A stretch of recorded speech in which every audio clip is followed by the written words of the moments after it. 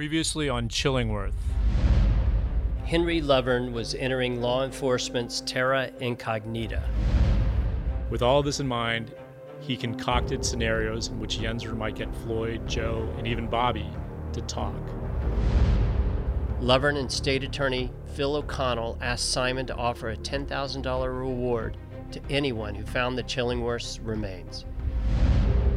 Peggy looked at the drapes and she went to touch the material on the drapes, and she was just inches away from the microphone. He would have killed us. He would have just buried us. Floyd, an accomplished assassin, was sitting in his truck, crammed with scores of machine guns and hundreds of hand grenades.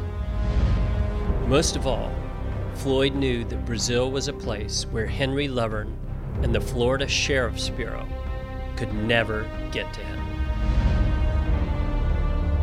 Welcome back to Chillingworth. Jose Apple was in Rio de Janeiro. We couldn't extradite him from there.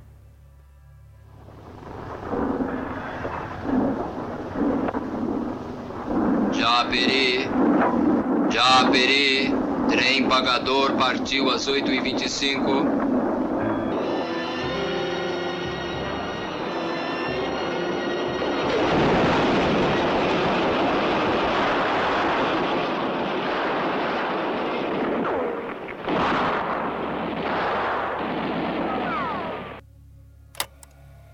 Train robbery. A train robbery? Sir.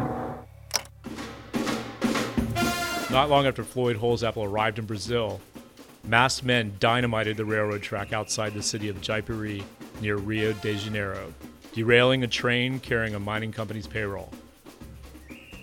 When the guards responsible for protecting the cash on board, worth around $2 million, heard the robbers ordering them to put down their weapons, they complied.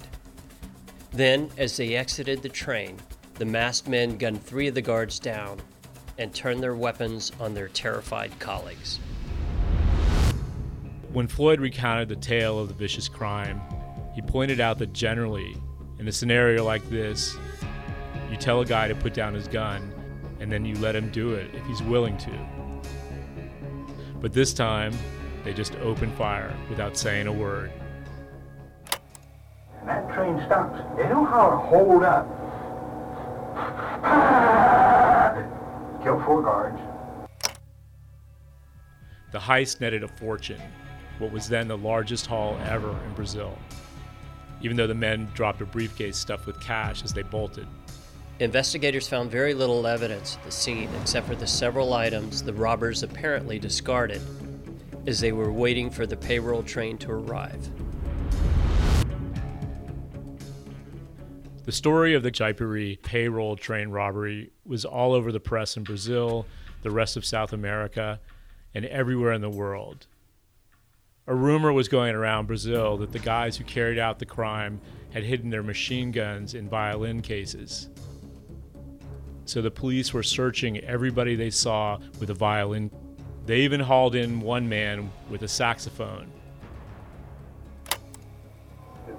These guys had carried that machine gun, those 2 machine guns, in violin cases. And everywhere some mentioned in Brazil, in Rio, and that if I was going to jail, and they arrested one guy with a saxophone case and took him to jail. Detectives found very little evidence at the scene of the crime, although they did notice 2 packs of American cigarettes, 2 bottles of whiskey, American whiskey, bourbon, and $150 in American traveler's checks that had been stolen from a tourist. So Brazilian authorities surmised that the people who murdered the 3 guards and made off with the money were from abroad, most likely the United States of America. They never solved it. Floyd Holzapfel was living in the Copacabana neighborhood of Rio when the Japeri payroll train was robbed. It was a pleasure for Floyd living in Brazil, and he just wanted to live like a respectable citizen. He didn't have to look over his shoulder for the police. It was the happiest time he'd had in his life since before the war. Floyd knew that Brazil wouldn't deport him to the States on a murder charge because, unlike the U.S. government, the Brazilian government didn't execute people. That's why the U.S. couldn't extradite someone facing a murder charge hiding out in Brazil. On the other hand, Brazilian authorities would deport his ass if he acted up. Floyd might have admired the achievements of the train robbers, how they skillfully crafted a plan to make off with the mining company's payroll, how they had disappeared after the heist. But Floyd had nothing to do with the crime. About 6 months before the Japeri train robbery, Floyd had decided to go into self-imposed exile. Floyd had also learned that Henry Lovern planned to collar him for a minor charge, registering a car under a false name, and then seek the maximum sentence, which was 5 years. Floyd had decided he should bolt, but he didn't have enough cash to finance his escape. Then a man sauntered into the Insured Capital Corporation's Orlando office and invested $20,000 in the bogus company. So, what do you have with money? The next day, a guy walks in the office. I'm there. He invests $20,000 in the company. As soon as the guy walked out of the office, Floyd cashed the gullible man's check, graciously left half in the corporate account, and flew up to Washington, D.C. The next day, he got a passport in the afternoon, flew up to New York City, and around midnight boarded a jet airplane for Rio. 10:30 that night, I'm on my way to Rio de Janeiro on a jet airplane.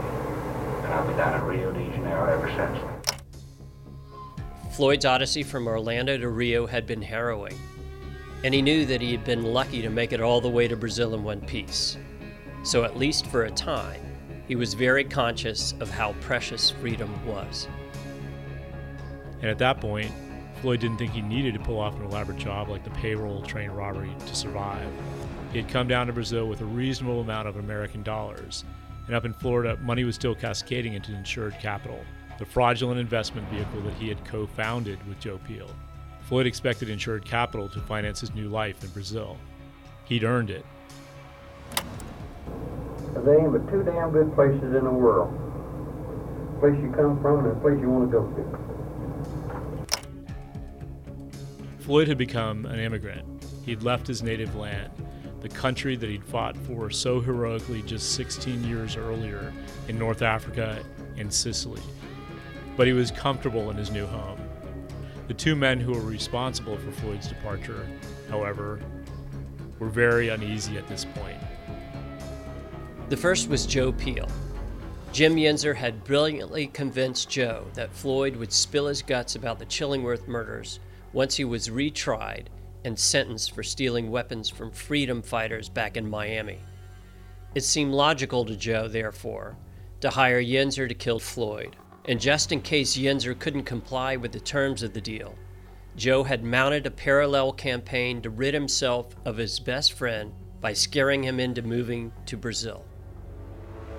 The other man who was responsible for Floyd's decision to head down to Brazil was, of course, Henry Lovern. It was Lovern's idea to set Floyd up in the arms deal, which resulted in Floyd's conviction and his 15-year sentence. Lovern hadn't expected Floyd to bolt the country, though. In a sense, Lovern's plan had backfired.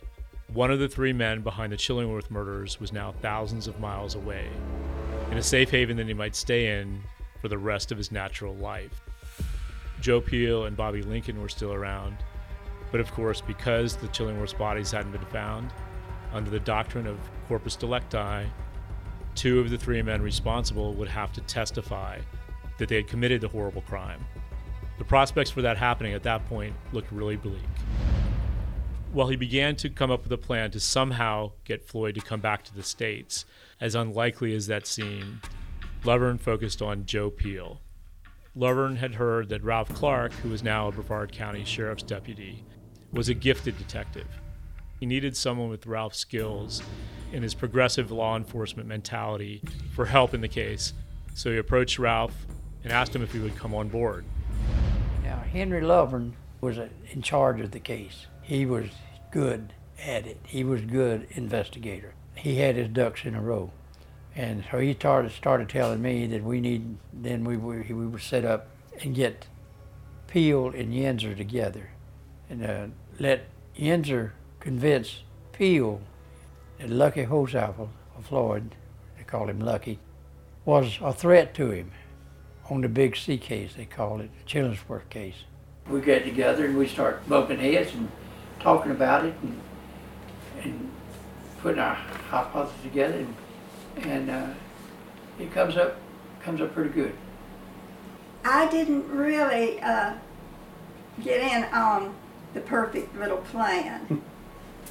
Usually that would be late at night, and they'd be sitting around the table drinking coffee or whatever. And of course I had to get up and teach, so I would go on to bed, and they would plot and plan half the night. And if they weren't there at the house talking about it, they were out sneaking around in trunks of cars and whatever. Floyd had committed himself to abiding by the law in his new home, Rio de Janeiro. Floyd, at least at this point, recognized how lucky he was to have made it to Brazil and had no intention of putting his precious freedom at risk by committing any crime. Brazil mesmerized Floyd. He had arrived during a time of unbridled optimism during Juscelino Kubitschek's term as president. Kubitschek was a progressive who envisioned a Brazil that would finally achieve the potential its vast resources and huge dynamic population made possible. Intoxicated by everything the country offered, Floyd took in whatever he could in Brazil. He planned to stay there, was curious about its history and its politics. He explored legitimate business opportunities. In his first weeks in Brazil, Floyd met an American expat named Franco, a businessman who'd lived in Brazil for quite some time. Franco and Floyd were kindred spirits. Franco was a generous, well-heeled bon vivant who was grateful for the company of Floyd, a witty, intelligent countryman unaware of the lives his companion had destroyed. Floyd had committed himself to abiding by the law in his new home. That didn't mean he'd become a square, though, by any stretch of the imagination. Neither Floyd nor his new friend Franco liked to stay in. They pursued late-night adventure whenever they could. Both men developed contempt for the stultifying concept of a quiet night at home. This is the Artist's Ball, Bohemia on a bender of fun and frolic. With Franco as his guide, Floyd caroused and philandered his way through Copacabana, Ipanema, and other neighborhoods in Rio. A little Portuguese girl for the last couple of months wakes me up every morning with a blowjob and then runs to the kitchen and brings me some coffee. An entirely different outlook on sex than we do. The women down there. And you can fuck any broad in Brazil, just stand here. You should go to one place, there's a businessman's apartment in the afternoon, and a couple of us go up there with 4 different girls. Well, maybe we had one Japanese, one Hungarian, one German, and one Portuguese girl, all at the same time in the same big fucking room, in the same bed. One of the women Floyd met in the wee hours was a Portuguese immigrant named Nazaré dos Santos. Nazaré had separated from her husband, an airline pilot, after she'd caught him in bed with their housekeeper. Floyd and Nazaré spent a lot of time together, until Peggy arrived in Rio with their young son. Peggy became aware of Floyd's tryst with Nazaré. Peggy somehow forgave Floyd for his betrayal, and their marriage miraculously survived. Peggy actually liked Rio, but she didn't embrace it the way Floyd had. She didn't know the language, of course, had no friends, and spent a lot of her time in a small apartment with her son, watching Brazilian television. Peggy had misgivings about staying in Rio forever. She knew practically nothing about Floyd's crimes. He had always told her that he had worked as a private investigator for Joe. She believed that Insured Capital was an above-board investment company. So she didn't know that Floyd saw Brazil as their new home, because it wasn't safe for him to return to the States. Floyd dedicated himself to finding a business that would allow him and his family to stay in Brazil indefinitely, prosperous and happy. With Franco's help, Floyd managed to get residency in Brazil, which gave him more opportunities to enter into a deal. He knew learning the language would also open up things for him. Floyd couldn't afford a Portuguese tutor, but he started to pick up the language on his own. I have is team. You have TW? is, we'll say team.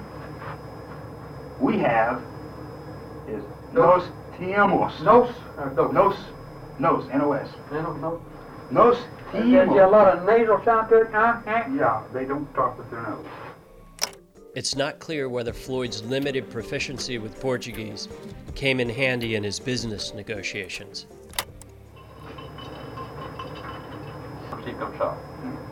In Portuguese, it's mais ou menos. That's like the word have. What? Team. Team. Team. Spell how it sounds.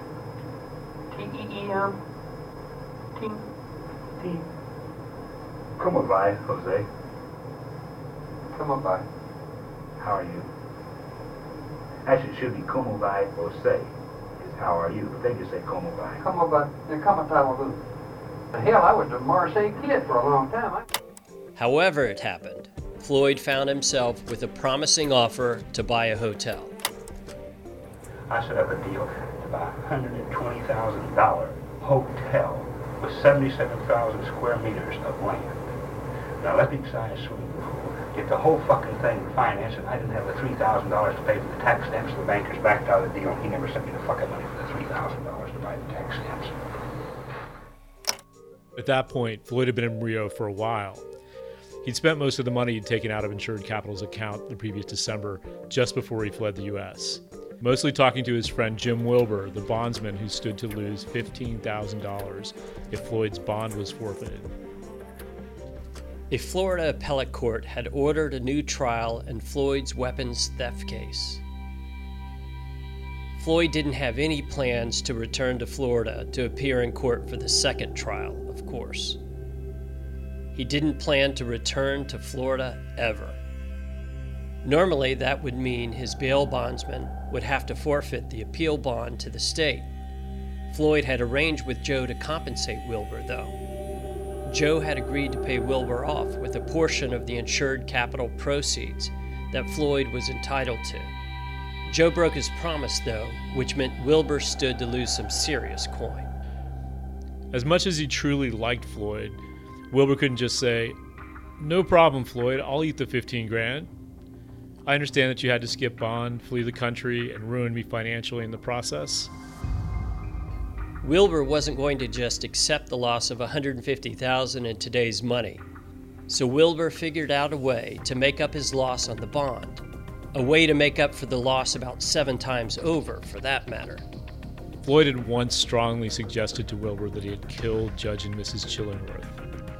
Wilbur may have entertained the idea before, but now that he was faced with the prospect of forfeiting Floyd's bond, he decided to go after the $100,000 in reward money offered in the Chillingworth case.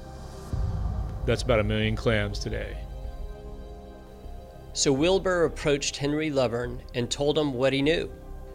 Lovern recognized how valuable Wilbur could be to the case. He was very close to Floyd. Lovern enlisted Wilbur as his second informant. Shrewdly, Lovern didn't tell Wilbur that Yenzer was already working with him. And of course, he didn't tell Yenzer he had signed Wilbur up. So Yenzer and Wilbur would be essentially competing for the $100,000, although both thought that they were the only one who had agreed to turn in their friend in exchange for some scratch. Yenzer at this point was earning a steady income from the Florida Sheriff's Bureau. Henry Lovern, Ralph Clark, and Ross Anderson arranged for Yenzer to meet several times with Joe to talk about the plot to kill Floyd. On most of those occasions, the detectives managed to record the conversations. Once Ralph Clark and Lovern enlisted Clark's wife Charlotte to help out with the operation. Ralph had called me. It happened to be after I had gotten home from work, and he asked me to meet him and go down to dinner with him in Melbourne. And I said, well, what's going on? What's this about? And he told me it had to do with the Chillingworth case. I was a little concerned, a little apprehensive, but when we got in the restaurant we ordered, Ralph pointed out Joe Peel, and he says, I have to put these two men together. And he said, so just act natural and normal and don't worry about anything. And when Ralph introduced me to Joe Peel, I thought, oh no, this man can't be a murderer, can't be behind any of this. He had a pleasant personality, very outgoing, very friendly, very charming. And I said, are you sure? And then after meeting him, I said, well, he could be kind of a con artist too. For Joe, it wasn't enough that Floyd had gone into exile. Even though Floyd was living on another continent way below the equator and couldn't come back to the States without incurring a high risk of capture, Joe still wanted his friend dead. So Joe revised his contract with Yenser. Now Joe wanted Yenser to snuff out Floyd's life on foreign soil. Joe told Yenser he wanted him to fly down to Rio to fulfill the principal term of their contract. Yenser told Joe he'd do it, for a premium, of course.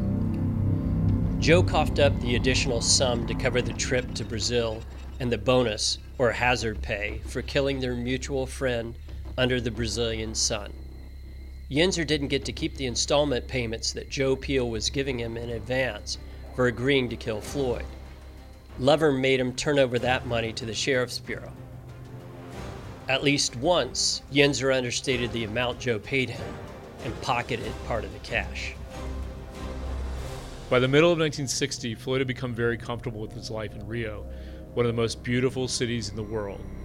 A diverse, vibrant place surrounded on one side by mountains covered with lush forests, and on the other, the Atlantic Ocean. Floyd had made many friends in the expat community, and also among the Brazilians he met. Friends who didn't expect at all that he was a fugitive who killed 3 people in the last 4 years. Floyd marveled at Brazil's multicultural society and how in many ways it was more advanced than his homeland, while in others it seemed backwards to him. Now that's one thing down there. There is no segregation whatsoever. And it's illegal in the country. But the Constitution persecute anybody for their religion, race, color. I'm telling you, you can marry a girl in Brazil, have 20 children. She is 23, 24, 25, maybe a little age on her. Goodbye. Walk out the front door. She don't get no property settlement, she don't get no fucking alimony, she don't get shit.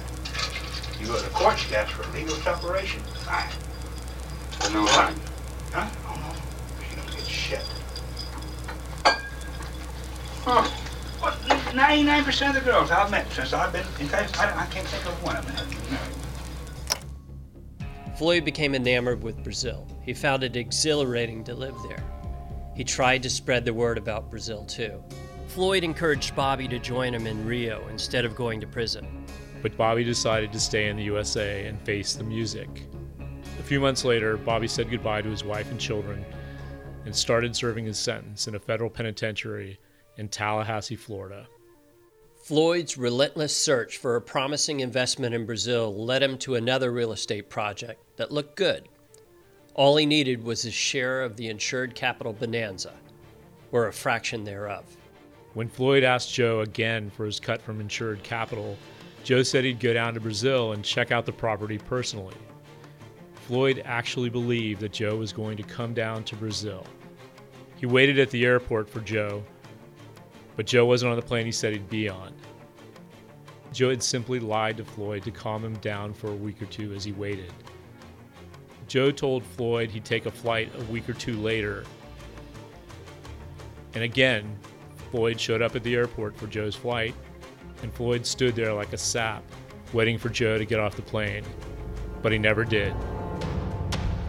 Persuaded in part by telephone calls from Wilbur about the cash showering Joe and insured capital, Floyd finally registered that the greedy little bastard was holding out on him. So Floyd asked the person he trusted most in the world, his wife Peggy, to go up to Orlando, pore over insured capital's books, and get an accounting. Peggy wasn't an accountant, but she was bright and had the composure to make it happen. Peggy considered leaving their son with Floyd, but the couple agreed it wouldn't be prudent in light of their very limited resources. Peggy headed back to Florida to carry out her mission for Floyd. When Peggy arrived at Insured Capital's world headquarters in Orlando, she settled in and immediately began to scrutinize the dodgy company's books. She was determined to figure out to what degree Joe had siphoned cash from Floyd. Henry Lovern, Ralph Clark, and Lovern's colleagues at the Florida Sheriff's Bureau had Peggy Holzapfel under surveillance while she was in Orlando. At this point, Lovern had become very uptight about Floyd's relocation to Brazil and the likelihood he'd return to North America. Jim Wilbur kept Lovern abreast of Floyd's status in Brazil. Wilbur talked with Floyd several times while he was down in Rio. Lovern had recorded some of the calls. The calls revealed that Floyd was essentially down and out in Brazil. Lovern also knew, through Yenzer, that Floyd had become very disenchanted with Joe because his friend and partner would not do right by him when it came to the Insured Capital money. Lovern realized that Floyd's frustration with Joe served his needs. He knew he could exploit Floyd's escalating resentment, which he hoped to transform into a violent, uncontrollable rage. Lovern had a gift, which was his natural inclination to see everyone as a person rather than a type. He somehow could relate to almost anyone, no matter what they'd done. This allowed him, in turn, to figure out ways to manipulate them, all in the service of justice. Lovern had Wilbur exaggerate Joe's sleaziness, which was not easy to do. In his calls to Floyd in Rio, Wilbur reinforced Floyd's suspicions about the allocation of Insured Capital's revenue. Aware that Floyd was struggling to survive in Brazil, Lovern's hope was that he might reach a point where he'd return to Florida to confront Joe about the money he owed him. Joe's refusal to part with the money he owed Floyd seemed counterintuitive. He had done everything in his power to get Floyd to move to Brazil. Now, Joe's greed was leading Floyd to come back. Lovern and Ralph Clark, along with Lovern's other colleagues, watched Peggy Holzapfel closely while she was in Orlando. They photographed her meeting with Joe on at least one occasion. The detectives were seeking information that might reveal more about Floyd's grand scheme. When Ross Anderson of the Sheriff's Bureau told his wife about the case late one night and described how Lovern planned to lure Floyd back from Brazil, she came up with an idea. She casually suggested that Lovern should get Wilbur to tell Floyd that Peggy and Joe were shacking up. When Anderson repeated what his wife had said to Lovern, Lovern immediately told Wilbur to try to convince Floyd that Peggy and Joe were having an affair. You see, I mean, they've bullshitted me so fucking much, and the one person I've always trusted. I mean, you want to reason I didn't believe Wilbur? What? When he told me that Peggy was sleeping with Joe because Peggy hates Joe so much. She's always hated him. Bunch of fucking rat bastards, you know that? Oh, I'm telling you, the fucking misery I've gone through, the sleepless nights, the fucking worrying. Son of a bitch and dirty rat bastard. The man that lies, he knows what the possibilities are. The truth was that Joe made Peggy's skin crawl. She thought he was a smarmy sleazebag, but it didn't matter. Wilbur's report sounded convincing to Floyd. He thought it might be true. His best friend might be sleeping with his wife in some 2, maybe 3-star hotel in Orlando. Holy shit. When Peggy's letter detailing Insured Capital's cash flow arrived, Floyd finally had confirmation that his suspicions about the money he was owed were true. Insured Capital owed him $80,000, about $1 million today. Floyd told Wilbur he'd be coming back to the States to sit Joe down as soon as he could. Wilbur, of course, immediately told Lovern that Floyd was heading home. Henry Lovern had given all he had to the Chillingworth case. He had spent weeks at a time away from his family. When he learned that Floyd had taken a powder, had relocated to Brazil, Lovern had been crushed, but he was driven, and he remained dedicated to the case. Now he'd possibly have another shot at Floyd. Floyd was broke. He had no way to even make it to the States. Then Nazare, his mistress, borrowed money to finance the trip, even though she had at first pleaded with him to stay in Rio. She didn't understand why Floyd felt compelled to return to Florida. She had offered to support him until he could find a way to support himself in Brazil, until he could capitalize on one of his legitimate entrepreneurial projects. Floyd told her no. Floyd had become enamored with Brazil. Of all the places he'd been in his life, Rio was the place he loved the most. Nazare notwithstanding, he thought he could have a wonderful life there with Peggy and their son. He felt at peace there for the first time. Floyd had received the greatest gift a man could ever receive: a chance to redeem himself for the horrible things he'd done. Joe was still there, though. Joe Peel, the man who Floyd had hoped would allow him to transform his life, the one person who he had hoped would allow him to raise himself up, to become the man he was destined to be, to realize the potential his intellect, his drive, his talents given him. Joe Peel. That's who he'd always been to Floyd. Now Joe had taken his wife and his fortune. Floyd was willing to put his freedom, his new life, his new world at risk to face Joe and to get everything that Joe had promised him.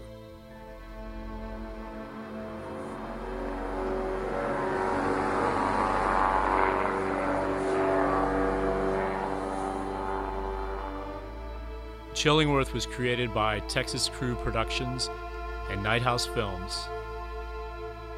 It's produced by John Moss, myself, Jonathan Payne, Rick Sykowski, and Brad Bernstein.